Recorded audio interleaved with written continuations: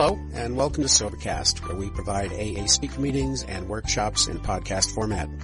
We're an ad-free podcast, and if you enjoy listening, please help us be self-supporting by visiting Sobercast.com, look for the donate link, and drop $1 or $2 into our virtual basket. We hope you enjoy the podcast. Have a great day. Hello, everyone. My name is Joe, and I'm an alcoholic. I don't look like one, but I am.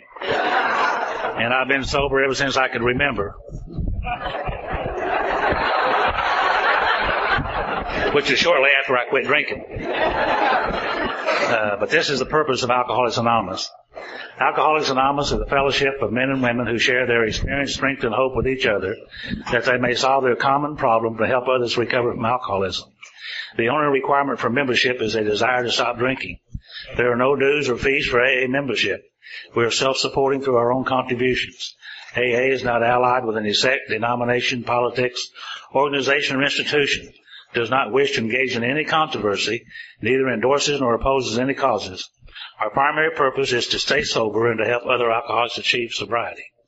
Went to the restroom there a while ago, and this lady tapped me on the shoulder, and she said, "Are you Joe of Joe and Charlie?" And I said, "Yes, ma'am." And she said, "You ever get nervous?" And I said, "No, not really." She said, "Well, you're in the ladies' restroom."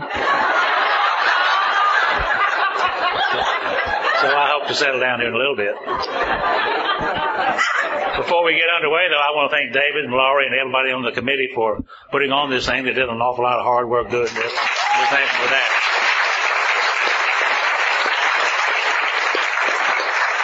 And I especially want to thank each and every one of you for being here, because it would be a lousy meeting tonight. It was just Charlie and I can tell you that. So we need each other, and thank you for being here.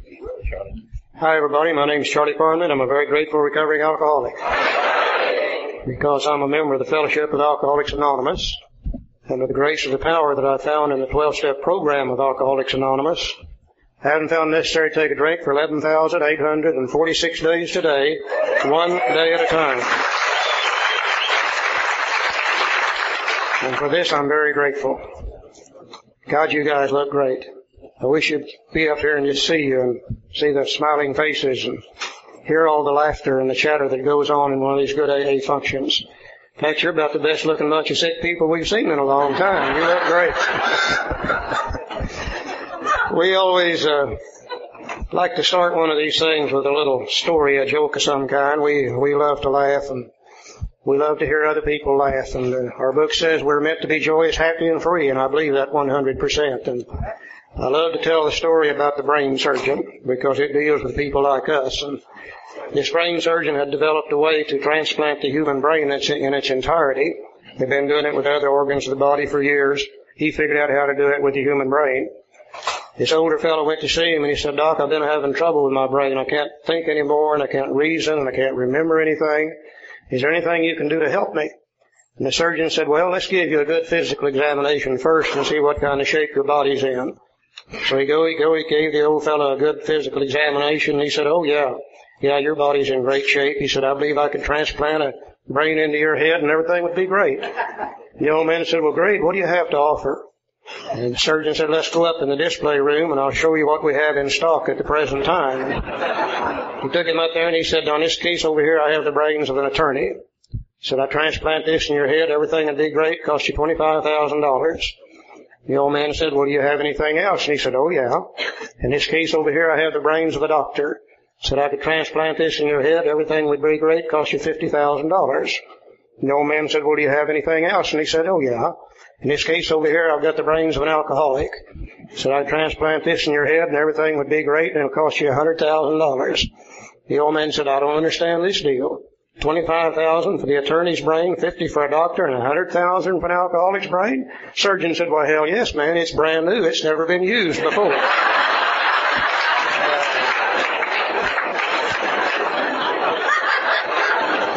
I think most of us will go to the grave with at least 50,000 miles left on the original warranty. We always like to say as we start one of these that we do not consider ourselves to be the gurus of the big book Alcoholics Anonymous. We don't consider ourselves to be the experts on anything at all.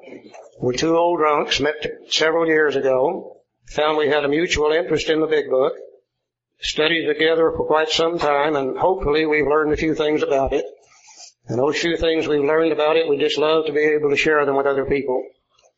We do not attempt to speak for AA as a whole, and you are most certainly free to agree or disagree with anything that we say as you see fit to.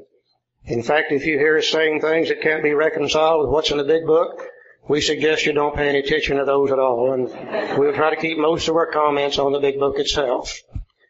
We also like to say as we start one of these that we know that the mind will only absorb about what the rear end will stand. Some of these sessions do become quite long. Tonight we're not going to attempt to take a break. If we do, we'll just be here too late. But if you feel the need to get up and move around during one of these sessions, please feel free to do so. That's not going to bother us at all. If you feel the need to get up and go out and smoke a cigarette or have a cup of coffee, please feel free to do that. It won't bother us at all.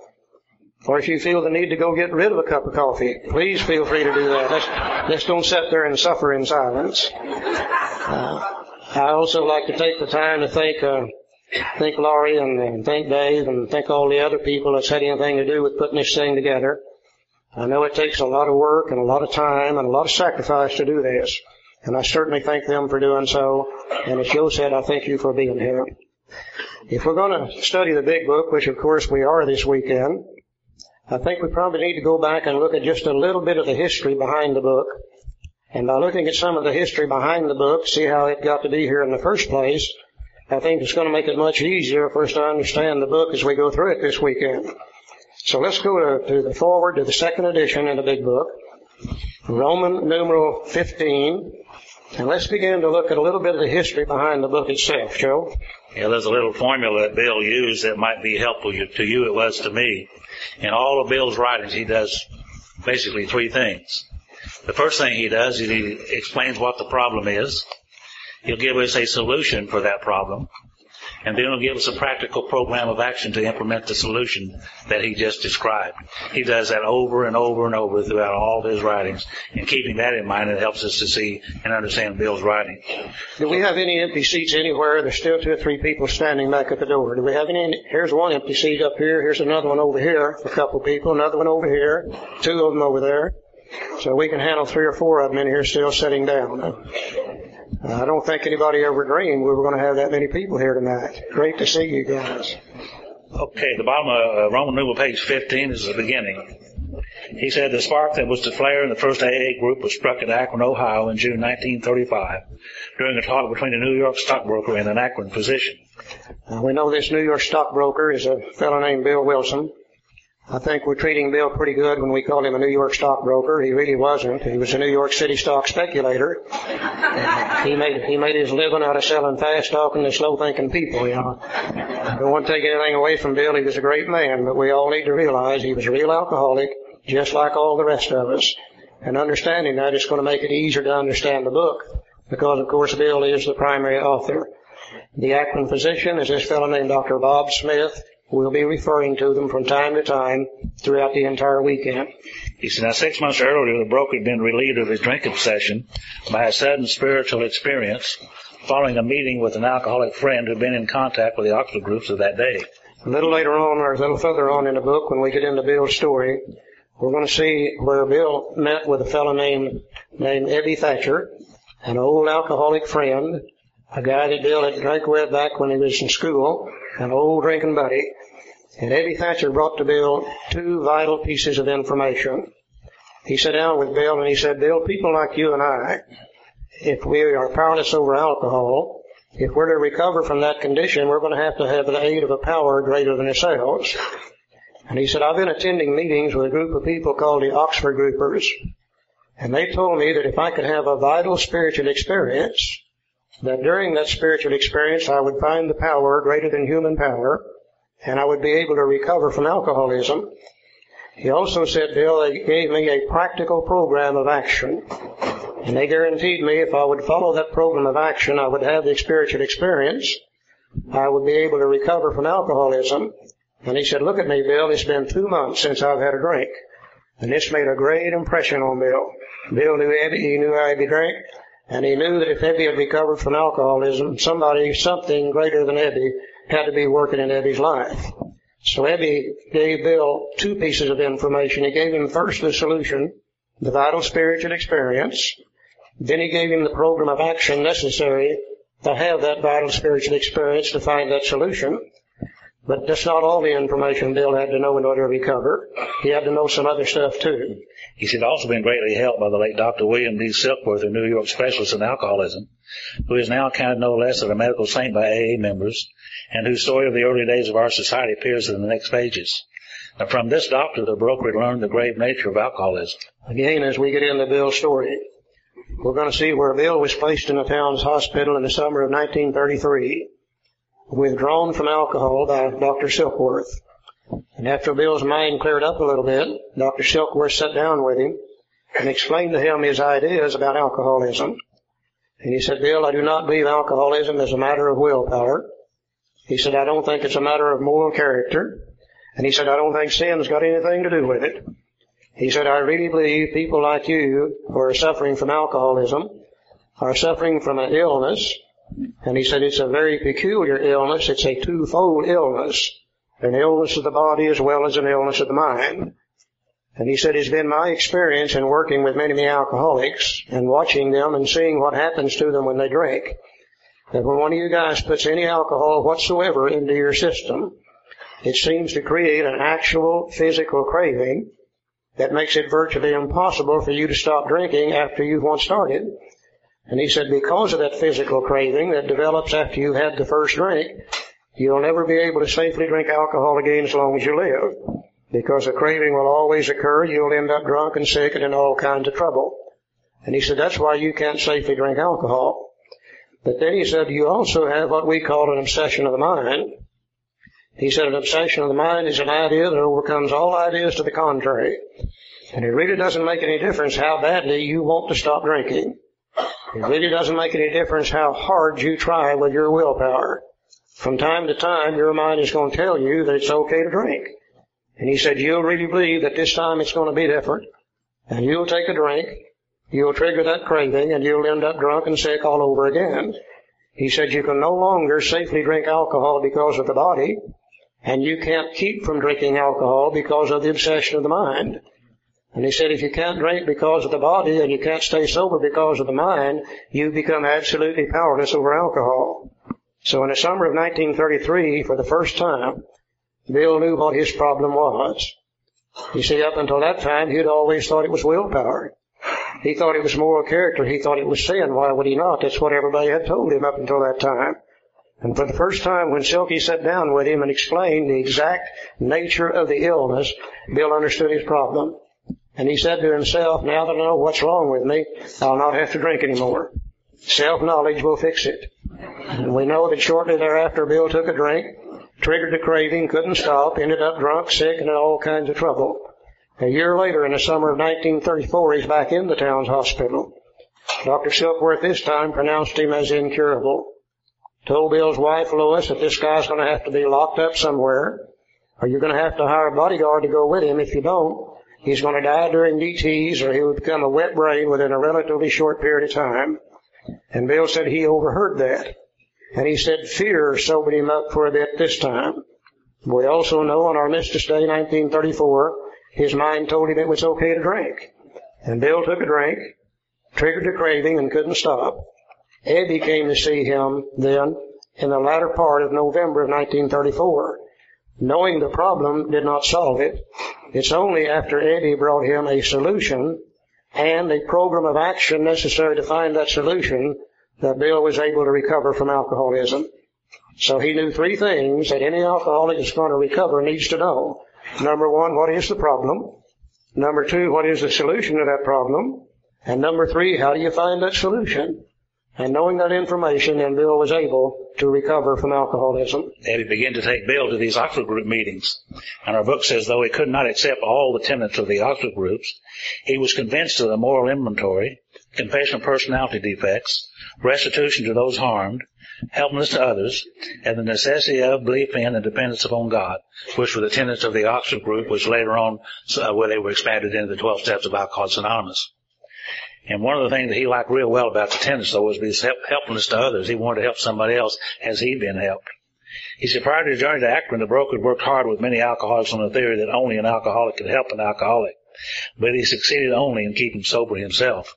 Bill liked to help other people, so he went about trying to gather up these people and take them to these Oxford group meetings. He was sending them up out of the gutter and take them to the Oxford groups. He'd go into the bars and he'd pull them off the bar stools and take them to these. Most of them didn't want to go, but he was taking them anyhow. He was enthused about helping people to a solution. But after about 6 months of this activity, nobody was sober but Bill. And so Bill went to Lois and said, Lois, I must be doing something wrong. You know, they don't seem to want to stay sober like I do. He said, well, why don't you go talk to Dr. Silkworth and see what he has to say. So he went to see Dr. Silkworth and told him the same thing.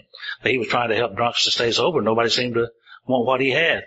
And he said, well, you know, I've heard about some of those shenanigans you've been pulling out there on those streets. Been trying to cram that great white flash of spiritual experience down their throat, and they just won't accept it. He said, why don't you do for them the things that I did for you? Why don't you talk to them about the illness of alcoholism? Explain to them through your experience about the physicality and the obsession of the mind. And if you can get that through to them, then maybe you can talk to them about spiritual experiences. Dr. Silkworth said, Bill, every alcoholic I know has two questions. Number one, why can't I drink like I used to without getting drunk? And number two, why can't I quit now that I want to? And he said, if you will explain to them the exact nature of the illness, as I explained it to you, you will get their attention. And after you get their attention, then you can talk to them about spirituality, but tell them what's wrong with them first. Now, we don't think it's by accident that the very next person Bill talked to happened to be Dr. Bob in Akron, Ohio.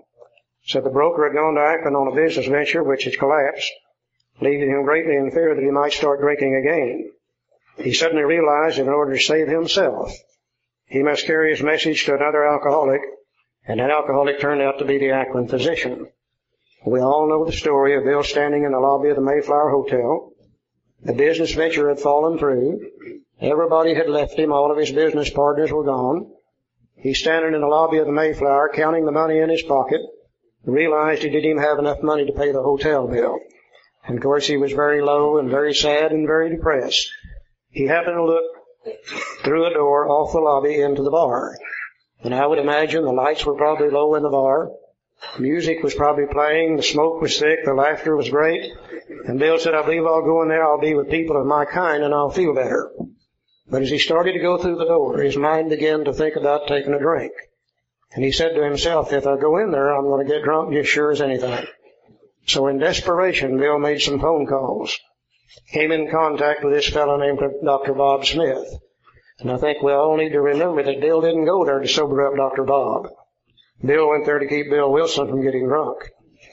This physician had repeatedly tried spiritual means to resolve his alcoholic dilemma, but had failed. Bill was surprised to find out that Dr. Bob was already a member of the Oxford group. Dr. Bob already knew of the need for the spiritual experience. Dr. Bob already knew the practical program of action necessary to have it, but he had never been able to apply it to the depth necessary to recover from alcoholism because he didn't know what was wrong with him. He thought it was willpower. He thought he ought to be able to do it on his own strength. He thought it was moral character. He thought it was sin. Why would he not? That's what everybody had told him up until that time. But when Bill sat down with him and explained to him the exact nature of the illness, for the first time, Dr. Bob understood the problem. And the book says, but when the broker gave him Dr. Silkworth's description of alcoholism and its hopelessness, the physician began to pursue the spiritual remedy for his malady with a willingness he had never before been able to muster. He sobered never to drink again up to the moment of his death in 1950. And Bill did something with Dr. Bob that he'd never done before. All those alcoholics back in New York City he had tried to work with, he talked to them about the spiritual experience. But with Dr. Bob, he sat down with Bob, and he didn't even talk to Dr. Bob about Dr. Bob's drinking. I'm sure that Dr. Bob expected him to do that. That's what everybody else had done too. But Bill said, let me tell you about my drinking. And Bill began to relate his own experiences when it comes to alcohol. He began to talk about the many, many times that he was going home from work and just going to have a drink or two and then go home and have dinner with Lois. And he said something would happen in my body and I would be unable to stop drinking. And he said I'd end up drunk and I may not even get home that night or the next day or the next week. And Dr. Bob said, my God, man, that's what's been wrong with me. And Bill said, well, there's a doctor in New York City named Dr. Silkworth that explained to me that this is not a normal reaction to alcohol, that alcohol in our body produces this phenomenon of craving, this actual physical craving, and after we once started, we can't stop. He also told him about the many, many times that he had sworn off drinking. And he said, I've got a tremendous amount of willpower, and Bill did have. Self-made man, everything he'd ever done, he had done on his own strength unaided. And he said, I'd tell myself that I'm not going to drink anymore. I'd swear off that I'll never take another drink as long as I live. And he said, that afternoon I might be sitting in a bar drunk, wondering how in the hell did I get here this time? Dr. Bob said, my God, man, that's what's been wrong with me. And for the first time, Dr. Bob understood his problem through Bill sharing Bill's story with Dr. Bob. And as soon as Dr. Bob could see the hopeless condition of the mind and of the body, then he began to apply the spiritual program of action to a depth he had never applied it before. He had a spiritual experience, recovered from alcoholism. Now then, we're in the summer of 1935. Two guys there. Both of them know the problem. Both of them know the solution. Both of them have applied the program of action. Both of them have had a spiritual experience and recovered from alcoholism. Let's see where we go from here. Now, this seemed to prove that one alcoholic could affect another as no non-alcoholic could. Also, it indicated that strenuous work, one alcoholic with another, was vital to permanent recovery, the two things that our fellowship is built upon today. One alcoholic working with another is vital to our own permanent recovery. One night, Bill and Bob were sitting in the living room, and Dr. Bob said, Bill, if we're going to do this thing, we better get busy. He said, get busy doing what? He said, well, you said helping other alcoholics would help us, and we need to find some drunks to work with. And Bill said, well, I don't know any drunks. Do you know any? He said, well, not really. He said, but I know a nurse down at the city hospital who happens to know some drunks. Surely she does. So he called up the head nurse down there and asked if she had any alcoholics there in the hospital. She said, yes, we've just got a corker up here just now. As a matter of fact, he's blacked the eyes of a couple of the nurses. We've got him locked down on the ward. And he said, well, I have this friend of mine from New York who seems to have a solution for alcoholism. We'd like to come up there and try it on this fella. And then she said, well, by the way, Dr. Bob, have you tried this on yourself? Because she knew that he had a drinking problem too. Now, back in those days, and some of you can remember, back in those days, the ward of a hospital, any hospital, was at the end of a hall. And they'd put some little fences around you there so that you could, little curtains there so you could be in somewhat private. You couldn't afford a private room or a semi-private room, so the ward was the end of a hall. And if it looked like you were going to die, they would take you off the ward and put you in a private room. Well, Dr. Bob asked the nurse to take him off the ward and put him in a private room. And he was sure that he was going to die. So the next morning they showed up there, Bill and Bob, and they sat down there and they did the same things that Bill had done with Dr. Bob. They didn't talk to Bill Dotson about Bill Dotson's drinking. They talked to Bill Dotson about their drinking. And he began to identify with these two fellows and said, you fellows really know and understand what you're talking about. He said, I drank just the way you fellows did. He said, hence the two men set to work almost frantically upon alcoholics arriving in the ward of the Akron City Hospital. The very first case, a desperate one, recovered immediately and became AA number 3. He never had another drink. And this was a fellow called Bill Dotson. And they sit down with it, and we see this picture in AA rooms all over the world, the man on the bed. And that's Bill and Bob sitting there sharing their stories with Bill Dotson. And sure enough, Bill Dotson saw his problem immediately. As they talked about this physical craving that develops in the body after we've had a drink, Bill Dotson said, yeah, that's like me. When they talked about this obsession of the mind that ensured that we would always go back to drinking, he said, man, that's happened to me countless times. For the first time, Bill Dotson understood his program, or his actual problem. Then they talked to him about spirituality. And Bill Dotson didn't particularly like the idea either. Like so many of us didn't particularly care for the spiritual answer to our problem. But 2 days later, Bill Dotson said to his wife, get my clothes out of the closet, I'm going home. And he got up and dressed and went home and began to apply the little program of action in his life. And sure enough, next thing you know, he recovered from alcoholism. Now we've got 3 of them there in Akron. This work in Akron continued to the summer of 1935. There were many failures, but there was an occasional heartening success. You know, we have to go back sometimes and think about that summer of 1935. And these 3 guys are trying to help other alcoholics there in Akron, Ohio. And they really don't know what they're talking about. You know, it's brand new to them too. And they tried many, many things with different alcoholics. And anything that worked, they would retain it. And if it didn't work, they would discard it and try something else. One of Dr. Bob's favorite things, knowing that the body needed vitamins, one of his favorite things was to fill them up with sauerkraut juice mixed with Karo syrup and tomato juice. And you just imagine trying to drink that crap? They tried that amongst many other different things that summer, and every once in a while one of these guys would fall over dead. I'd almost see Bill turn to Bob and say, "Oh shit, let's not do that again." So as we look back at that time, we always give credit to the first 100, which we should. But we should give credit also to those that they failed with. They probably learned more that summer from their failures than they did from their successes. When the broker returned to New York in the fall of 1935, the first AA group had actually been formed, though no one realized it at the time. When Bill went back, there was just a few people there in Akron that were staying sober on these 3 pieces of information, and they were actually members of the Oxford group. Now, the Oxford groupers were a group of people practicing first-century Christianity to the best of their ability.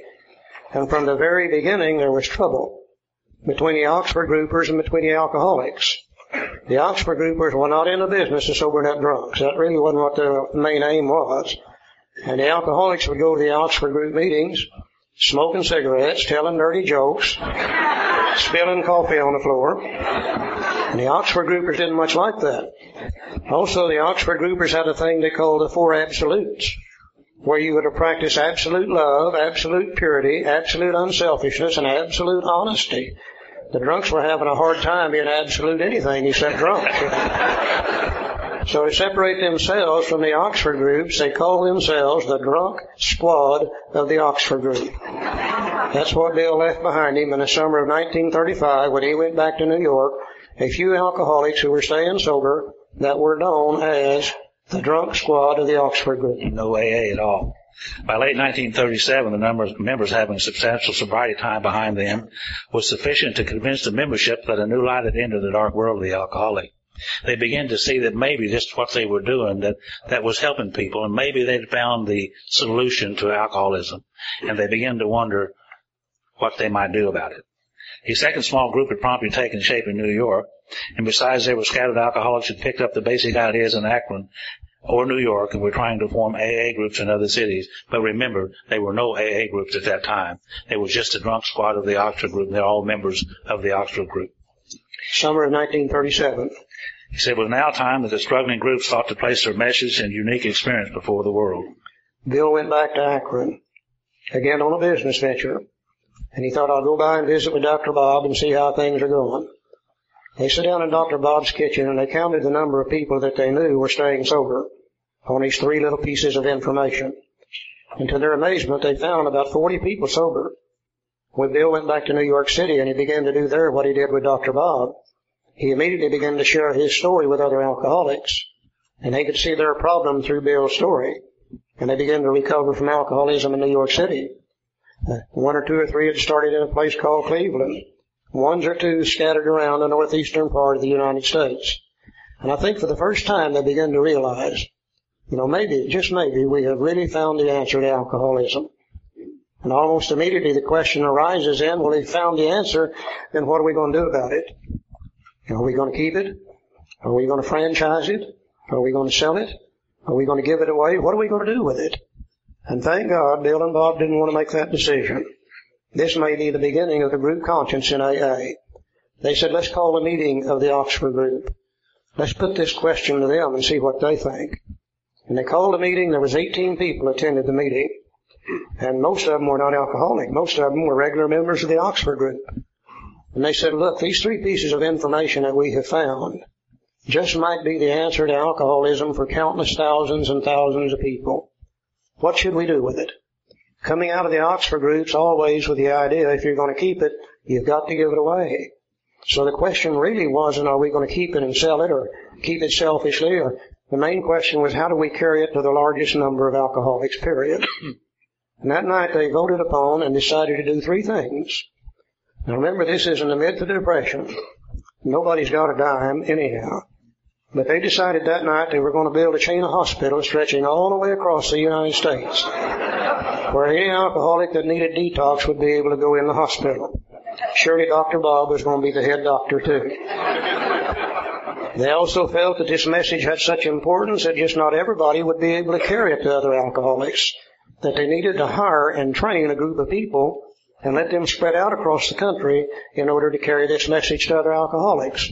Surely Bill Wilson was going to be the head missionary as sure as anything. And the thing that they decided to do that was really important, they said, look, already in 2 years, from 1935 until 1937, this message that we're trying to carry to other alcoholics is already beginning to change. That as we carry it by word of mouth, one to another, to another, to another, it's becoming more and more and more garbled. And they said eventually, if we keep doing it the way we're doing it, it's going to reach the point where it will be of no use to anybody at all. They said we really need to get this information down in the written form so it will be there for alcoholics of the future as we know it today. And they said besides that, if we could write a good book on alcoholism, nobody's ever done that before, and if we could write a good book on alcoholism and recovery from alcoholism, surely it would become one of the world's best sellers almost immediately. We could take the profits from the book, and then we could build the hospitals and hire and train the missionaries. Well, thank God, when the book was first written, it didn't sell very good. And they didn't make those profits. And thank God they didn't get to build the hospitals, nor did they get to hire and train the missionaries. But what they did do, they took their information that they'd been carrying one-on-one, word of mouth, one alcoholic to another, and they put it down in a written form so that you and I could have it today just exactly as they knew it in the summer of 1937. And they came out with the big book, Alcoholics Anonymous. I have to make an announcement. Room 335, they found your key out in the hallway there. Room 335. It'll be here after the meeting. So this determination bore fruit in the spring of 1939 by the publication of this volume. The membership had then reached about 100 men and women. And then after they wrote the book, they decided to meet and determine what they were going to call the book. You got to have a title for a book, right? So they met and somebody come up with, well, let's call it The Way Out. That sounded like a pretty good title for a book. So they did some research on that and found that there was some 12 or 13 other titles called The Way Out, so they discarded that. Somebody said, let's call it Comes the Dawn. Now that sounds like a pretty good name for a book. Yeah, great. But they talked about that for a while and discarded that. Finally somebody said, let's call it 100 Men. Now the men really like this idea. 100 men. That sounds good, doesn't it, guys? Well, then a woman joined the group. Well, they couldn't call it 100 men and a woman. So they discarded that. Bill was getting a little perturbed by now. He said, well, let's just call it the Bill W. Movement. Right. They voted on that in about 5 seconds and killed that. And there was some fellow there who, this is a story that I heard, and I don't know how true it is, but I like it. He was... Sounds good. Yeah, sounds good. Seemed like this fellow was from a nut house, and somebody brought him to the meeting, an asylum. And he was sitting there kind of mumbling around, and he said something like Anonymous Alcoholics Anonymous, and that kind of caught on. And they said, let's call it Alcoholics Anonymous. That sounds good. So a nut from a nut house named Alcoholics Anonymous. Seems apropos, doesn't it? The first Alcoholics Anonymous that the world ever saw was a book called Alcoholics Anonymous. And contained in the book Alcoholics Anonymous is the story of how the first 100 men and women recovered from alcoholism. Now, the fellowship didn't have a name. They were still drunk squads of the Oxford groups. So the first Alcoholics Anonymous was a book called Alcoholics Anonymous that contained a program of recovery from alcoholism. My book says this fledgling society, this drunk squad of the Oxford group, which had been nameless now, began to be called Alcoholics Anonymous from the title of its own book. So the second Alcoholics Anonymous the world ever seen was a group of people called Alcoholics Anonymous. So we had two Alcoholics Anonymous, didn't we? We had a book called Alcoholics Anonymous, and then we had a fellowship called Alcoholics Anonymous. And in the beginning, the fellowship and the program in the book was one and the same. No difference between the two. The first 100 people who put the book together, they used the same program that's contained in the book. So in 1939, the program in the fellowship and the program in the book were just exactly the same. Now the book began to go out across the country, and slowly, people began to buy this book. They began to read it and study it and do what it said to do. and they would recover from alcoholism, and they would start a new AA group. First one in California started that way. The first one in Texas started that way. The first one in Oklahoma, Arkansas, and practically every state started through somebody getting the book and reading it and studying it and doing what it says and recovering from alcoholism and starting a new AA group. So the fellowship began to grow and expand from the information contained in the book Alcoholics Anonymous. And for several years, there was never any question about the program and the fellowship and the program and the book not being the same. But as AA got bigger and bigger and bigger, they began to notice something that the first 100 didn't have. They began to notice the great strength and the great power that comes from people joining together who have a common problem and helping each other and supporting each other. Lots of power through that kind of fellowship. And they began to question the need for the severity of the program that was in the book. And somebody said, I don't really think we have to do everything this book says. Said, maybe we could treat it like a cafeteria, and we could take what we want and leave the rest, and everything would be okay. And somebody said, you mean we got to turn our entire will and life over to the care of God as we understand Him? And somebody else said, well, maybe let's just give Him the alcohol and we'll keep the rest. And they said, you mean we got to get rid of all of our character defects? Well, hell, we wouldn't have any personality left at all if we did that. And almost immediately they began to water down the program. And the program and the fellowship slowly began to change. And as the program and the fellowship began to change, it got in some cases where it really didn't resemble the original program at all. Some AA meetings you go to today, they talk about everything except alcoholism and recovery from alcoholism. They talk about sexual dysfunction, or they talk about meaningful relationships, or they talk about this and they talk about that. And if they didn't read the preamble before the meeting, you wouldn't even know you were in an AA meeting in some cases. So what we're going to do this weekend is we're going to talk about the program, not in the fellowship, but the program in the big book Alcoholics Anonymous. Yeah. Now let's look and see how successful this program in this book used to be whenever everybody was expected to follow the program in the book.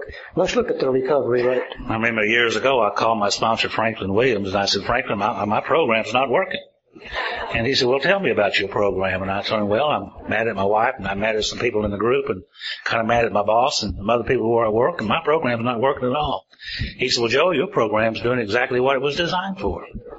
He said, have you ever tried working the program? Yeah. So there's a lot of difference between my program and the program, I can tell you. Let's go to the top. Excuse me, go ahead. Yeah, I have a little pamphlet here, and this is my feeling that every alcoholic and the Alcoholics Anonymous ought to get one of these and read it. It's written by Bill Wilson. I didn't write it. He wrote it. And it's called Problems Other Than Alcohol. And on the third page, there's a little excerpt there that I like to read. And it says this. He said, sobriety, freedom from alcohol, through the teaching and practice of the 12 steps is the sole purpose of an AA group. There's only one purpose. He said, sobriety, freedom from alcohol, through the teaching and practice of the 12 steps is the sole purpose of an AA group. And we challenge you this weekend to go back to your group and see if the sole purpose from the comments you hear are about the practice and teaching of the 12 steps of Alcoholics Anonymous. Because that's the only purpose for an AA group. Let's go to the top of Roman numeral 20. And let's see how successful this thing really used to be when the program and the fellowship, the program and the book were exactly the same. So while the internal difficulties of our adolescent period were being ironed out, public acceptance of AA grew by leaps and bounds. For this, there were two principal reasons: the large number of recoveries and reunited homes. Now, these made their impressions everywhere. Of alcoholics who came to AA and really tried, 50% got sober at once, remained that way. 25% sobered up after some relapses. Among the remainder, those who stayed on with AA showed improvement. Other thousands came to a few AA meetings and first decided they didn't want the program, but great numbers of these, about 2 out of 3, began to return as time passed. If my math is correct, that's 75% of those people who came to AA and really tried got sober. I don't think in my area, I know in my area, we can't even fantasize about 75 or 50 or 25% of those people that are coming. I don't think we even talk about 10, maybe less than that. But I do know this. that in some areas that I have seen, including my own area, the people who are getting back to the program that's in the book, the recovery rate goes up. I have seen that all over the country. And that's what we're trying to do here today, is to try to get the fellowship to go back to the program that's in the book. And the recovery rate will go up.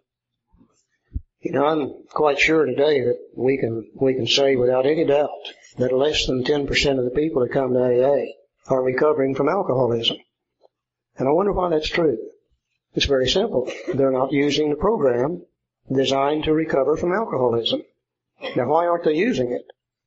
Well, I think it's very simple. I don't think anybody's telling them about it. You know, we're telling them to come to 90 meetings in 90 days and everything will be all right. Yeah, we're telling them just keep coming to meetings, put the cork in the jug, and everything will be okay. And I wonder how many people we've killed by telling them that. You know, I think one thing that's happened in AA, and I've watched it over a period of years, is slowly, people coming to us from other areas and other different kinds of programs come in here, and they want to talk about the program that they've learned out there wherever they were, which is natural. That's what I would want to do too. And a lot of the older AA members are saying, well, we can't identify with those new people at all, so what we're going to do is we're going to stay home. And when the older member does that, we abdicate our responsibility for AA, and we say, look at what those people are doing to our AA. We turn it over to the sickest of the sickest, who are the newcomers, and we're blaming them for the problem. No, I think our problem is that we don't have nerve enough to stand up and say, look, whatever you learned out there is probably great information, but that's not AA information. Here's AA information.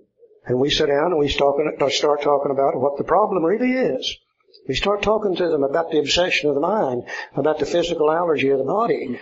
We start helping them see the hopeless condition of mind and body. If we don't tell them that, who's going to tell them? And we talk to them about the solution. We take them by the hand. We walk with them as they work the steps and apply them in their lives so they can recover from alcoholism also. I don't believe it's a newcomer problem. I think it's an old-timer problem. Now, we're not going to preach anymore. We're through. No more preaching all weekend, guaranteed. I hope you don't believe that. Now that we know a little bit about the history of the book and how it came into being, let's go over to the table of contents, Roman numeral I, and let's see if the book isn't really laid out in just about the same way that Bill and Bob and all the first 100 had to do in order to recover from alcoholism. You know, I've been in the printing business all of my life, and I have been involved in designing and printing books just like this one. And I knew a little bit about the nomenclature of a book. And I never dreamed that this book ever had any rhyme or reason to it. I thought, well, a bunch of old drunks wrote it, so what would they know about a book? But come to find out, they know an awful lot about the layout of the book. Because this little book is laid out in such a manner, it takes you from what the problem is all the way through the solution, one page at a time, one paragraph at a time, one chapter at a time, one line at a time. One line leads you to the next paragraph, to the next chapter, all the way through. It's a textbook, a classical textbook. So this particular book has 3 goals in it. First goal is to show us what the problem is. We're going to put a picture up here on this screen, and in your little handout sheets, you've got a picture that matches it, so if you can't see it too clear, we'll have it up here, and we're going to have a volunteer. Usually I get up and go do this myself, but it's going to be too hard to get through there, so let's pass that back to our volunteer up there. Yeah, great. Yeah, thank you. So if you'll refer to your book there, it'll show you what we're talking about here. And goal 1 in this book is to tell us what the problem is. And they're going to tell us what the problem is through the doctor's opinion and Bill's story, so that we can identify with another alcoholic who has the same problem that we might have. Goal 2 is going to tell us what the solution to that problem is. He's going to tell us in chapter 2 that there's a solution. He knew that we weren't going to like that solution any better than he did. Remember when Ebby presented Bill with a solution, he was aghast at that solution. He knew that we were going to be aghast at that solution too. So he gave us a little more information called More About Alcoholism, more about what would happen to us if we didn't accept the solution that he described. He knew too that we were going to have problems with that solution as he did. Remember, his mind snapped shut against that series. He knew that we were going to have those same kind of problems. So he wrote a chapter called We Agnostics. Agnostic means knowledge. You put the ag in front of it, means without. Those are us who are without knowledge. And he knew that we were going to have trouble with that, so he gave us some more information so we could better make a decision about that solution. And also on chapter 5 and in chapter 6 and 7, and the goal 3 is the actions necessary for recovery. And beginning with chapter 5, he said how it works. He's going to tell us how this solution works. In chapter 6, he's going to give us a little chapter called Into Action. Now, this is not into thinking. It's called Into Action. And action is a magic word in Alcoholics Anonymous. Chapter 7 is working with others. He's going to tell us then how to carry this message to other people. It took me years to realize that this book was written in a certain sequence, to convey ideas in that particular sequence, in order. Remember that Dr. Silkworth told Bill, he said, tell them exactly what's wrong with them. Explain to them the exact nature of the illness. Talk to them about the physical allergy, about the obsession of the mind. And he said, if you'll do that, you'll get their attention. Well, you'll notice the first thing in our book is the doctor's opinion. And through the doctor's opinion and Bill's story, we identify with Bill, just like we identify with each other on a 12-step call. But the new alcoholic, remember, in 1939, didn't have an AA group to go to. They had to make their identification through the big book. So through the doctor's opinion and Bill's story, we're able to see for the first time as a practicing alcoholic what our problem really is. We're able to see this physical allergy to alcohol, this phenomenon of craving. We're able to see the obsession of the mind.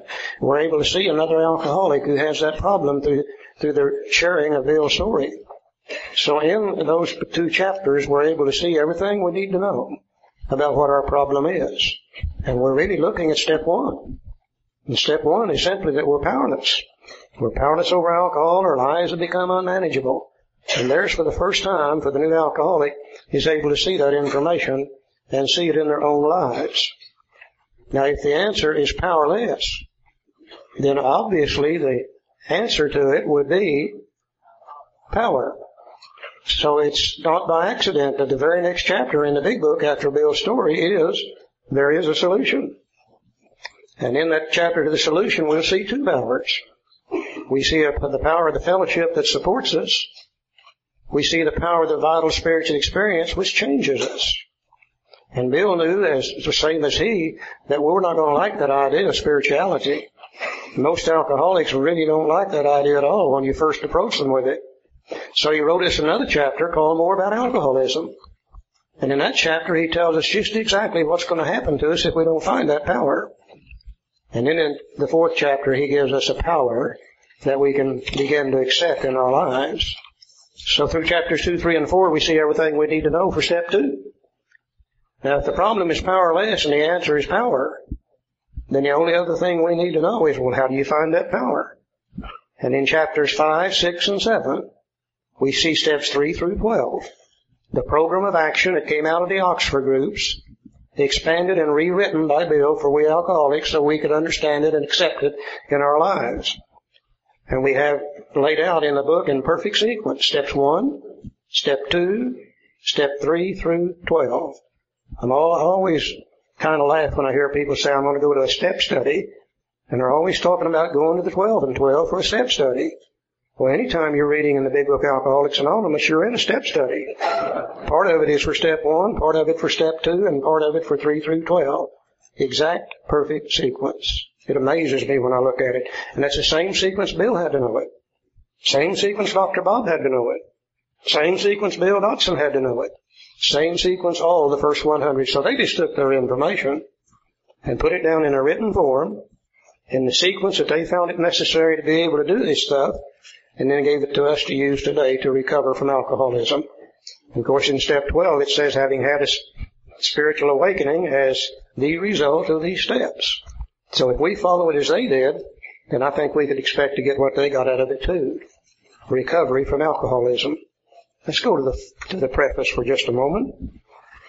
Now, there may be some changes. If you've got the 4th edition, we're both working from a 3rd. My preface is on Roman numeral 11, X1. Same as on is that okay? 4th edition. Is it same in the 4th? Right. Okay. 2nd paragraph. He said, because this book has become the basic text for our society and has helped such large numbers of alcoholic men and women to recovery, there exists a sentiment against any radical changes made in it.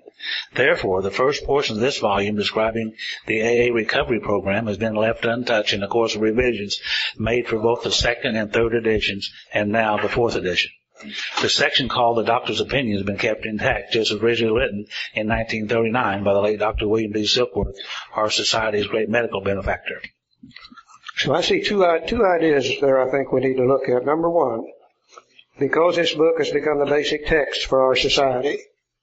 We have all kinds of books in the world today. We've got novels written on fact, and novels written on purely fiction.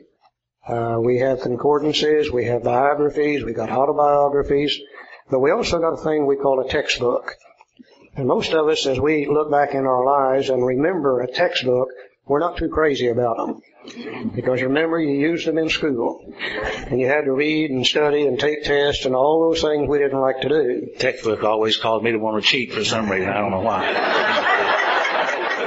But if you look at a textbook in its simplest form, all in the world it is a means or a way to transfer information from the mind of one human being or a group of human beings through the written word to the mind of another human being, thereby increasing the knowledge of the one who's using the book. It's simply a way to transfer knowledge. That's what it is.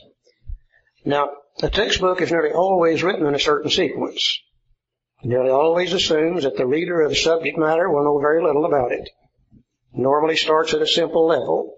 As you progress through the textbook, the information presented becomes more and more difficult as the knowledge of the reader of the book increases. Let's take, for instance, a textbook on mathematics. Let's say my friend Joe here knows nothing at all about mathematics. He can't add, he can't subtract, he can't do any of those things. Oh, he can count. Probably count to 21 if he's standing there naked and got everything where it belongs. 20 and a half, actually. I think he's bragging now. Complaining. I walk up to Joe and I say, Joe, here's a textbook on mathematics. I want you to go to chapter 5 and work the algebra problems. Well, I'm being a good fellow. Joe will go to chapter 5, but remember, he can't even add and subtract. And all he sees is just a bunch of marks on paper, period. No way he can do that. But if I say, Joe, the first chapter in this book deals with addition, subtraction, the value of numbers. If you'll read it and study it and ask questions and let me help you when you need it, by the time you're through with chapter 1, you'll know how to add and subtract. And sure enough, he learns how to do that. And then I say, now based on what you learned in 1, you can now go to 2 and learn how to multiply and divide. And he does that.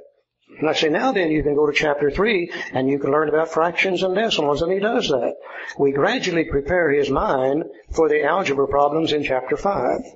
I think the greatest mistake being made in AA today regarding the big book Alcoholics Anonymous is a newcomer comes in the door, we hand them the book, we say go to chapter 5 and do what it says and you'll be okay. They go to chapter 5 and they read a whole series of algebra problems.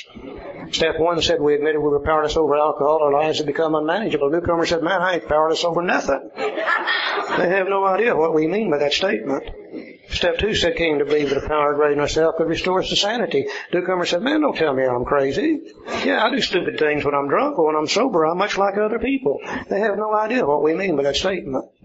Well, if you're not powerless and you're not nuts, then you don't need to make a decision to turn your will and life over to the care of something you don't understand in the first place. We present them with an almost impossible situation. If we can do nothing else all this weekend, I hope we're going to be able to see the value of the doctor's opinion in the first 4 chapters, how they give us the information necessary to be able to do chapter 5.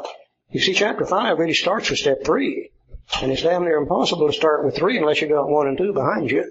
And we're going to see that's what the doctor's opinion in the first 4 chapters are all about, to give us the knowledge necessary to be able to accept steps 1 and 2 in our life. Standard textbook theory. I think the other thing we need to look at there that is so important, one of the greatest miracles in Alcoholics Anonymous, when it says, because this book has become the basic text for our society and helped such large numbers of alcoholic men and women to recovery, there exists a sentiment against any radical changes being made in it. Therefore, the first portion of this volume describing the AA recovery program has been left untouched. And I think that's the greatest miracle in Alcoholics Anonymous.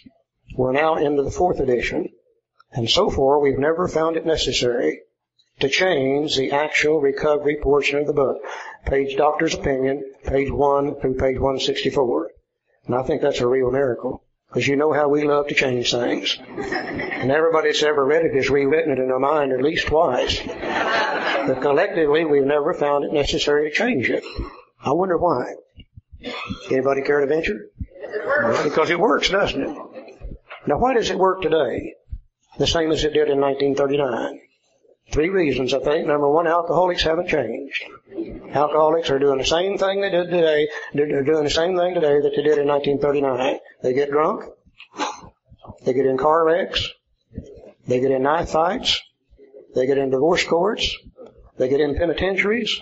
They're still doing the same fun things today that they did in 1939. They haven't changed a lick. Alcohol hasn't changed. Oh, the names of it and the colors of it and the shapes of the bottles and containers have changed, but alcohol is exactly the same thing today as it was in 1939. Human nature never changes. It's the same today that it was 2,000 years ago. And that's what this book really deals with. Alcoholics, alcoholism, and human nature. And thank God we've never found it necessary to change it. Works just as good today as it did in 1939, Joe. One more announcement. Small white/yellow pickup with Oregon plates on top of hotel parking. Your lights are on. Lack of power will be your dilemma. Okay.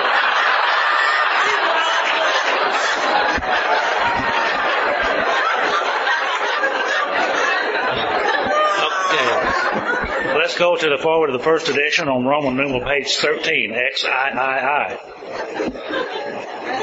Forward to the first edition. And it says we, and that's probably the biggest word in all of Alcoholics Anonymous. We can do what I cannot do. We of Alcoholics Anonymous are more than 100 men and women who have recovered from a seemingly hopeless state of mind and body. That's 2 different things. A seemingly hopeless state of mind and body. And we're going to separate the mind from the body a little bit later on tonight, and then we're going to talk about them individually. Now, this is to show other alcoholics precisely how we have recovered is the main purpose of this book. And when you see little italic words in here, I call them italics. Charlie called them squiggly writing, but they're really italics. But when you see italics in this book, it's very, very important. It says to show other alcoholics precisely how we have recovered is the main purpose of this book. Later on in our book, we'll see words like specifically, exactly, with clear-cut directions. So this is a book that's going to tell us precisely, specifically, exactly, with clear-cut directions on how to recover. And if I want to recover from alcoholism, guess what? I need to do precisely, specifically, exactly, following the clear-cut directions, or I may not recover the way they did. Again, I see 2 ideas in that little part that Joe just read. Number 1, we are more than 100 men and women. Most books I read are authored by one person. And when I read a book that's authored by one person, if I see something in there that I don't agree with, I usually say, well, who the hell are they to think they're smarter than I am? And I just ignore it.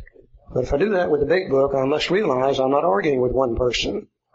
The first 40 told Bill, they said, Bill, we want you to write the book. You know more about it than any of the rest of us. You've been sober longer than anybody else, and that was just a little over 3 years at that particular time.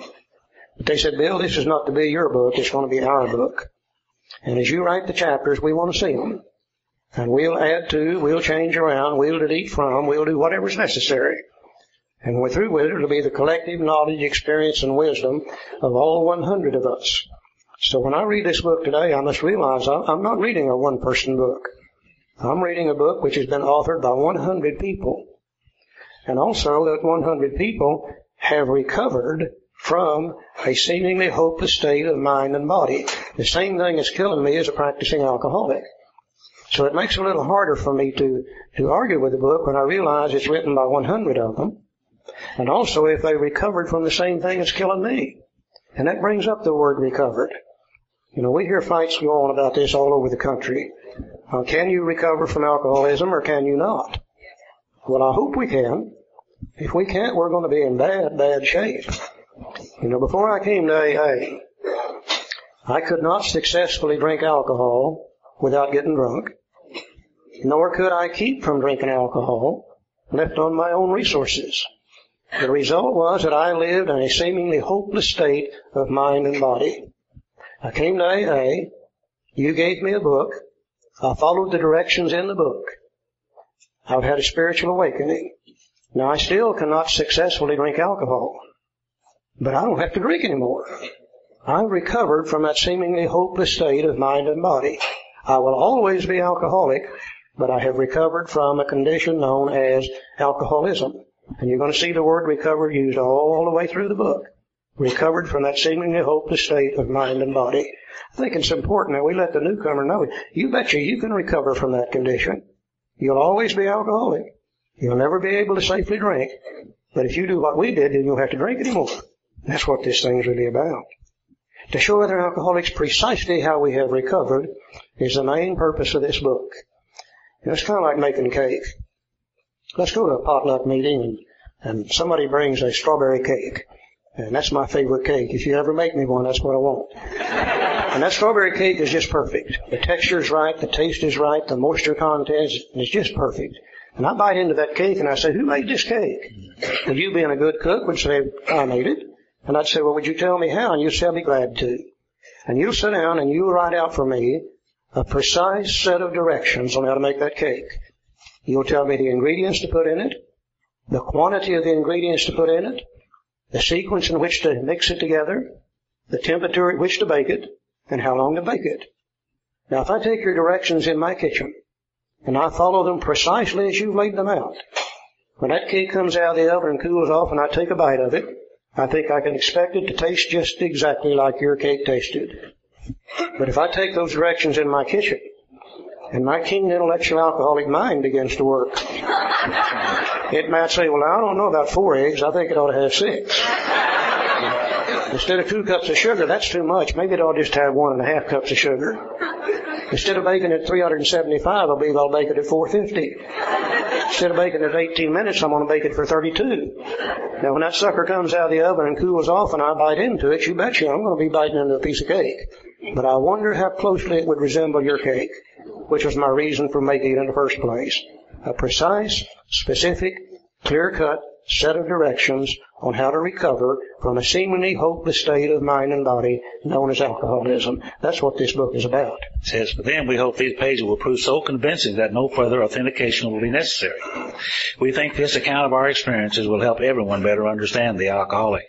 Many do not comprehend that the alcoholic is a very sick person. And besides, we're sure that our way of living has its advantages for all. And I bet you there's some people in here who was just like me. When I first come to Alcoholics Anonymous, I had become everything I detested in a human being. Everything. And I was so ashamed of what I had become, I wouldn't even sit at the tables. I'd sit in the back of the room, and I'd look down at my feet. I was ashamed about being there, because I'd become everything I detested. I did not like me. I'd been married and divorced to 2 women 7 times, and I had lots and lots of problems. Yeah. Would you say that again? 2 women 7 times. My present wife, Stella, she says only twice, but I divorced her once and it wasn't even my turn.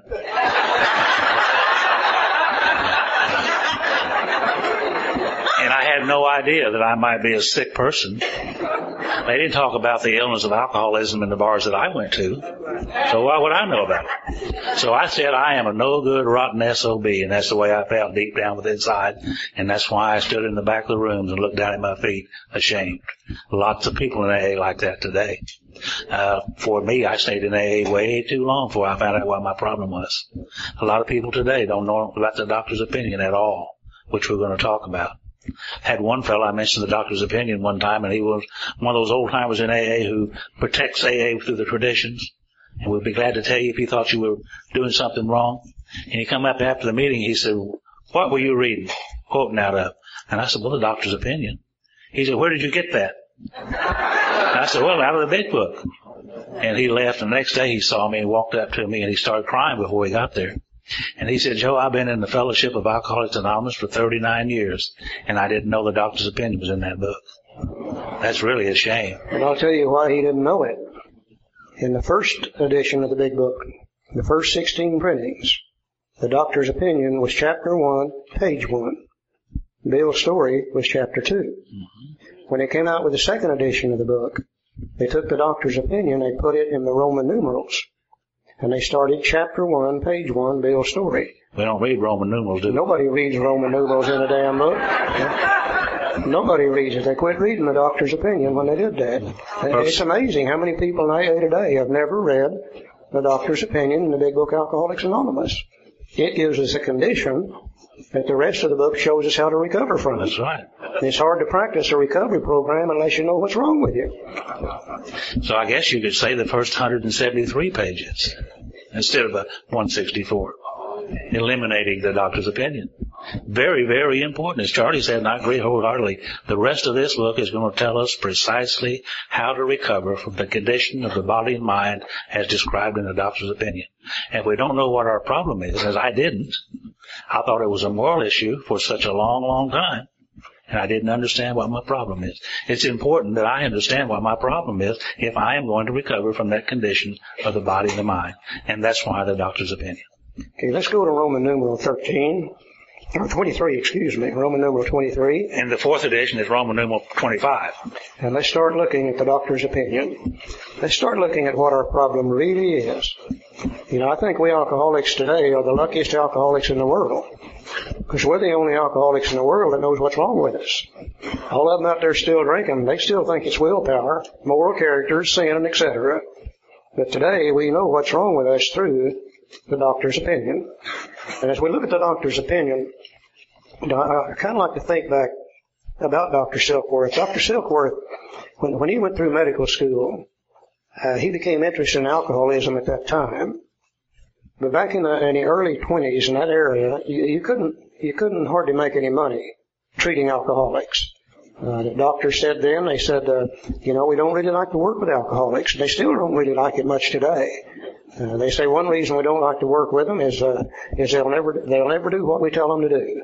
And certainly that's the truth. They said another reason we don't like to work with them is they'll lie to you all the time. And certainly that's true, but then they said the real reason we don't like to work with them is they won't pay their bills. And Silky, even though he was interested in alcoholism, he had to go into a different field. And he was successful in the field that he went into. 1929, when we had the great stock market crash, Silky lost everything he had, just like most people did in those days. He was forced to go to work for a fellow named Charlie Towns in the town hospital, $30 a week in room and board, treating alcoholics. And he was just tickled to death to get to do it, because that's what he really wanted to do anyhow. Now, between the time he went to work there in 1930 and the time he met Bill Wilson in 1934, he had worked with many, many, many, many alcoholics. He would withdraw them from alcohol. He would see them leave there in a relatively good condition. And the next time he'd see them, they'd be right back in there in worse shape than they were the first time he withdrew them from alcohol. But he also noticed some people that came in there with a drinking problem, he withdrew from alcohol, didn't come back. And it began to bug him, the differences between these non-alcoholic drinkers and the alcoholic drinkers. And there's where he began to develop his theories, his ideas, that the body of the alcoholic is different from that of a normal person, plus the mind of the alcoholic is different than a normal person when it comes to alcohol. And through treating literally hundreds and hundreds of us, he developed the theories regarding the illness of alcoholism. So it wasn't by accident that he was able to tell Bill Wilson what was wrong with him. He learned it by working with drunks. You know, today they work to do all this stuff working with rats. Silky didn't work with rats, he worked with drunks. And there's where he learned this information, and then he gave it to Bill, and then Bill, of course, passed it on to the rest of us. We owe Dr. Silkworth a great, great debt of gratitude. Prior to 1930, nobody knew anything about alcoholism. Prior to 1930, very few alcoholics ever recovered from alcoholism. Prior to 1930, they couldn't come up with a decent program of action because they didn't know what the problem was to start with. And it was always the non-alcoholic people who decided what alcoholism was. The non-alcoholics are the ones who said it must be weak will. The non-alcoholics said, that guy is a sinful human being. And non-alcoholics said that guy has a moral problem. We alcoholics didn't say anything. We didn't give a damn. We just kept on drinking, you know. But thank God Silky, being a non-alcoholic, could come up with this information by working with alcoholics. Many years ago, when Charlie and I first met, we would meet at conferences from time to time. And I met Charlie in 1974, and we would sit down and talk about this book, and then later on we'd meet at another conference a month or two later and get together somewhere with some of us and talk about this book. Well, in early 1975, we were in a hotel room somewhere in Tulsa, I think, and Charlie said something that night that really got me. He said, this illness that we're talking about is not one of moral character. It's not one of sin. It's not one of willpower. It's not that you're a no good, rotten SOB. He said it's an illness. And, of course, I said, well, if it's not one of those things, then what in the hell is it? Because I don't know. See, I'm dumb as a bag of hammers when it comes to alcoholism at that time. And he explained to me, out of the doctor's opinion, what the exact nature of my illness was the first time that I heard it. And then I began to get over that idea that I'm just a no good, rotten SOB. And, of course, I know today that unless an alcoholic can find a way to get over that feeling of being a no good, rotten SOB, those type of feelings will drive you back to drink. The guilt, shame, and remorse will drive us back to drink. So I think if we can look at this thing as an illness rather than a moral issue, we will have accomplished our goals for tonight. You know, a lot of people would have you believe today that alcoholism is a disease of denial. And I don't believe that. You can't deny something you don't know. I think it's an illness of ignorance. We didn't know what alcoholism was. And Silky tells us what alcoholism is, period. And I don't think he's going to use the word denial anywhere in the doctor's opinion. Let's look at it. Let's see what the problem really is. I'm not going to use the word disease either. It's not used in our literature anywhere when it comes to talking about alcoholism. He said the physician who, at our request, gave us this letter has been kind enough to enlarge upon his views in another statement which follows. In this statement, he confirms what we who have suffered alcoholic torture must believe. Now, there's no must in the fellowship of Alcoholics Anonymous that I'm aware of. No one can tell you what you must do or what you must not do. But there's a lot of must in this book. And there's one of them right there. As a matter of fact, there's some 73 must in this book. He said, we must believe that the body of the alcoholic is quite as abnormal as his mind. This is the first time we can find anywhere in written history a reference to the fact that the body is quite as abnormal as the mind.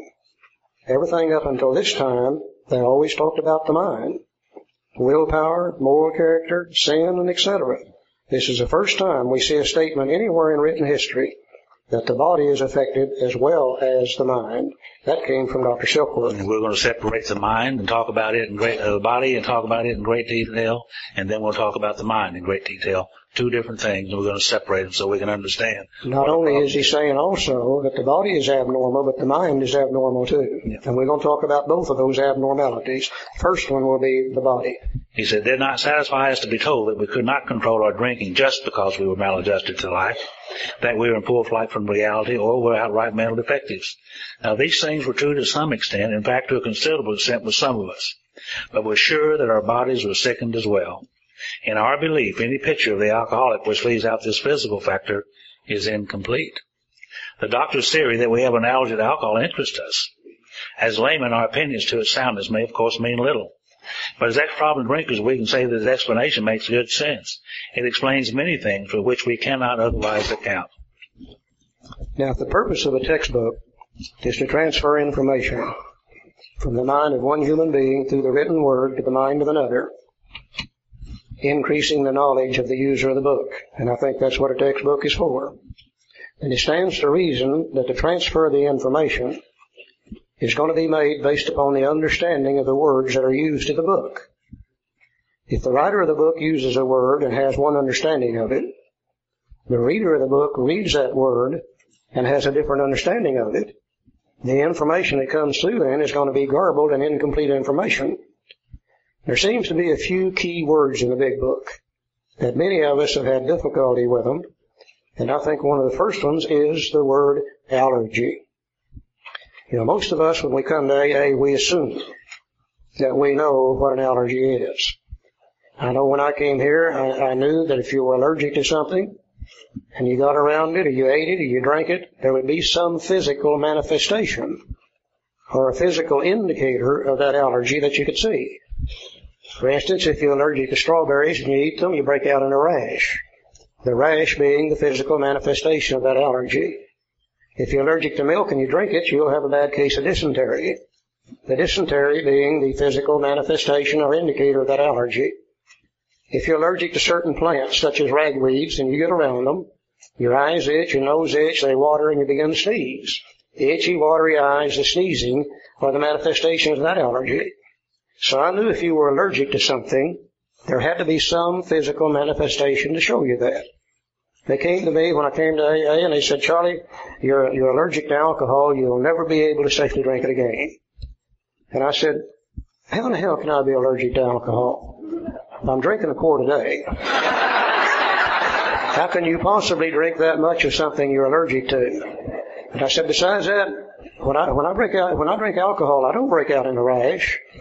And I don't always have a bad case of dysentery. Once in a while I would, depending on what I've been drinking. But usually I didn't. It didn't make my eyes, nose itch, water, and cause me to sneeze. I said, I don't understand what you're talking about. You need to explain that to me. And their answer was, well, you don't need to understand. All you need to know is you just can't safely drink it anymore. Well, today I think I know why they told me that. I don't think they understood it a bit better than I understood it.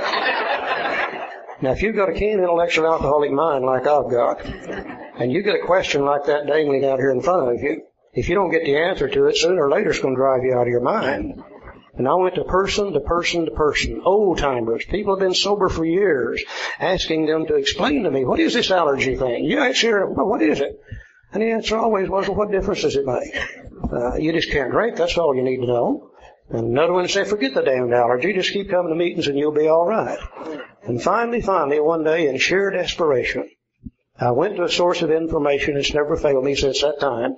I went to a Webster's dictionary, and I looked up the word allergy. And I found several definitions for it, the same as you do with practically any word, depending on how you use it, but I found the one I think fits me exactly. It said an allergy is an abnormal reaction to any food, beverage, substance of any kind, an abnormal reaction. So immediately I began to look back through my drinking history to see where I was abnormal. And to my amazement, I realized, hell, I don't know what's abnormal and what's normal. The only thing I know about drinking alcohol is the way I drank it and the way those people who drank with me drank it just like I did, and if they didn't, we didn't drink together. So in order for me to find out what's abnormal, I have to go to the normal, social, temperate, moderate drinker. And I asked them to describe to me, how do you feel when you had a drink or two? And they usually said something like this. They said, well, we can come home from work, all tired, tense, and wrought up from the day's work, and we can have a drink or two before dinner, and we'll get kind of a relaxing feeling, and we'll go ahead and have dinner, and then we won't drink anymore that night. Well, now, I don't know about you, but I don't feel that way when I drink alcohol. I take a drink of alcohol, as it crosses my lips begin to tingle immediately. Hits my teeth, and they kind of chatter up and down. Strikes my tongue, and I can feel my tongue begin to grow and expand and swell and get bigger and bigger. Hits my cheeks, and they kind of flutter in and out. At the same time, it's passing through my sinus cavities into my forehead, and I begin to get a feeling in my forehead which is absolutely indescribably wonderful. Now, I ain't even swallowed the damn stuff yet. I just got it in my mouth.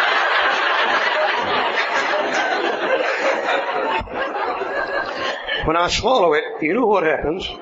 As it goes down through my esophagus, I can feel my chest begin to grow and expand and get bigger and bigger and bigger. It hits my stomach, and it just literally explodes like a bomb. Immediately I can feel it racing through my arms, and they're getting longer and longer. Hits my hands and fingers, and they begin to tingle and vibrate. Same time it's racing through my arms, it's racing through my legs. They're getting longer and longer. I'm getting taller and taller, and it hits my feet and toes, and they get a hot, intense, burning, exciting, get up and go somewhere and do something feeling. I don't understand the relaxing feeling when you have a couple of drinks of alcohol. These people told me two things that literally blew my mind. They said, Charlie, when we have a couple of drinks, we begin to get a slightly tipsy, out of control feeling. And they said, we don't like that feeling. Therefore, one or two drinks is all we want to take. And today I realize that is the normal reaction to alcohol. For the normal person, alcohol is a depressant. Thank you for listening. I hope you enjoyed the podcast. Sobercast is ad-free, and we'd like your help in order to keep it that way. So if you'd like to help us be self-supporting by pledging $1 or $2 a month, visit Sobercast.com and look for the donate links. Thank you very much.